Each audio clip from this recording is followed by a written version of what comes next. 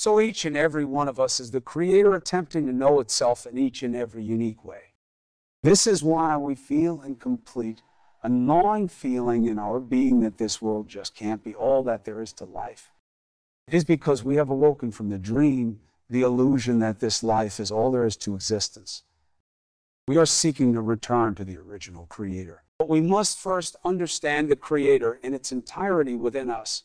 We undergo many lessons and stages in an attempt to have a more complete understanding of the creator within and without. Our brothers and sisters who have gone before us, who have been where we are at this stage of our evolution, are trying to help us to see through this illusion. They understand that even the spirit world is only a truck stop on the way back to the creator.